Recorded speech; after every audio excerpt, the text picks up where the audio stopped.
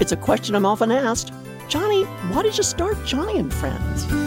And since today is National Nonprofit Day, it's a good time to answer that question because Joni and Friends is a large ministry. We've got teams all over the country.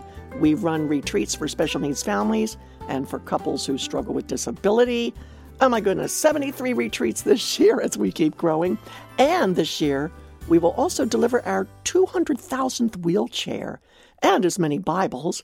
We're establishing Joni's houses in places like Nepal, El Salvador, Uganda, Ukraine, with more on the way.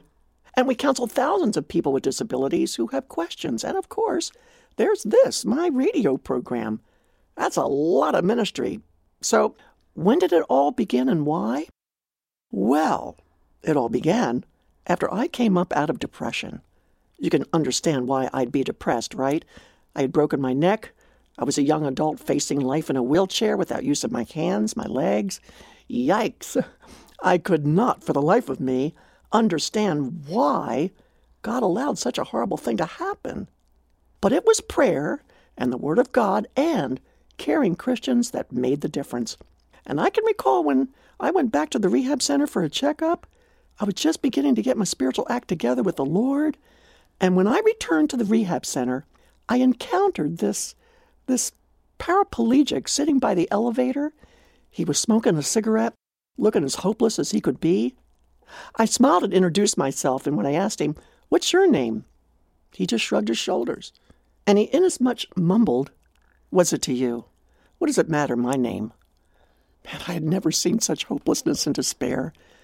It stunned me in my innermost being, because only a couple of years earlier, I was just like that guy. I was the one sitting in my wheelchair by the elevator, watching everybody walk by. That day, I was stunned by the contrast between that paraplegic and me, a quadriplegic. Right then and there, I literally saw firsthand the difference Jesus Christ could make in the life of someone with a disability.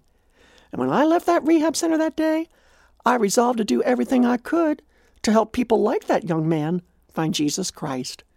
I yielded myself to the Lord in a fuller, more devoted way.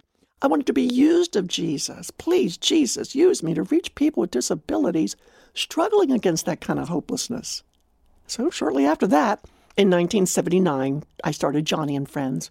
And the words of Jesus in Luke chapter 14 became our mission. The Lord says, "Go out and find the disabled and bring them in, so that my Father's house might be full." And that's exactly what we've been doing for decades.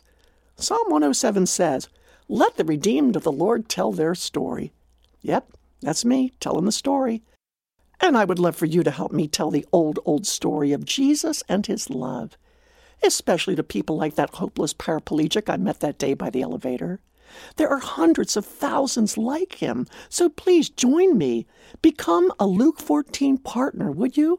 And join a community of friends who are giving the hope of Jesus to the world's neediest and oft-forgotten. After all, it's National Nonprofit Day, so hey, get engaged, get on board, be inspired. Visit johnnyradio.org and watch a video about our Luke 14 project to learn more. I posted the video on johnnyradio.org. Just scroll down a bit and you'll find it. It'll show you how you can answer the call of Christ to reach the world's forgotten. Get all the details at johnnyradio.org, and thank you for helping me share the old story of Jesus and his love.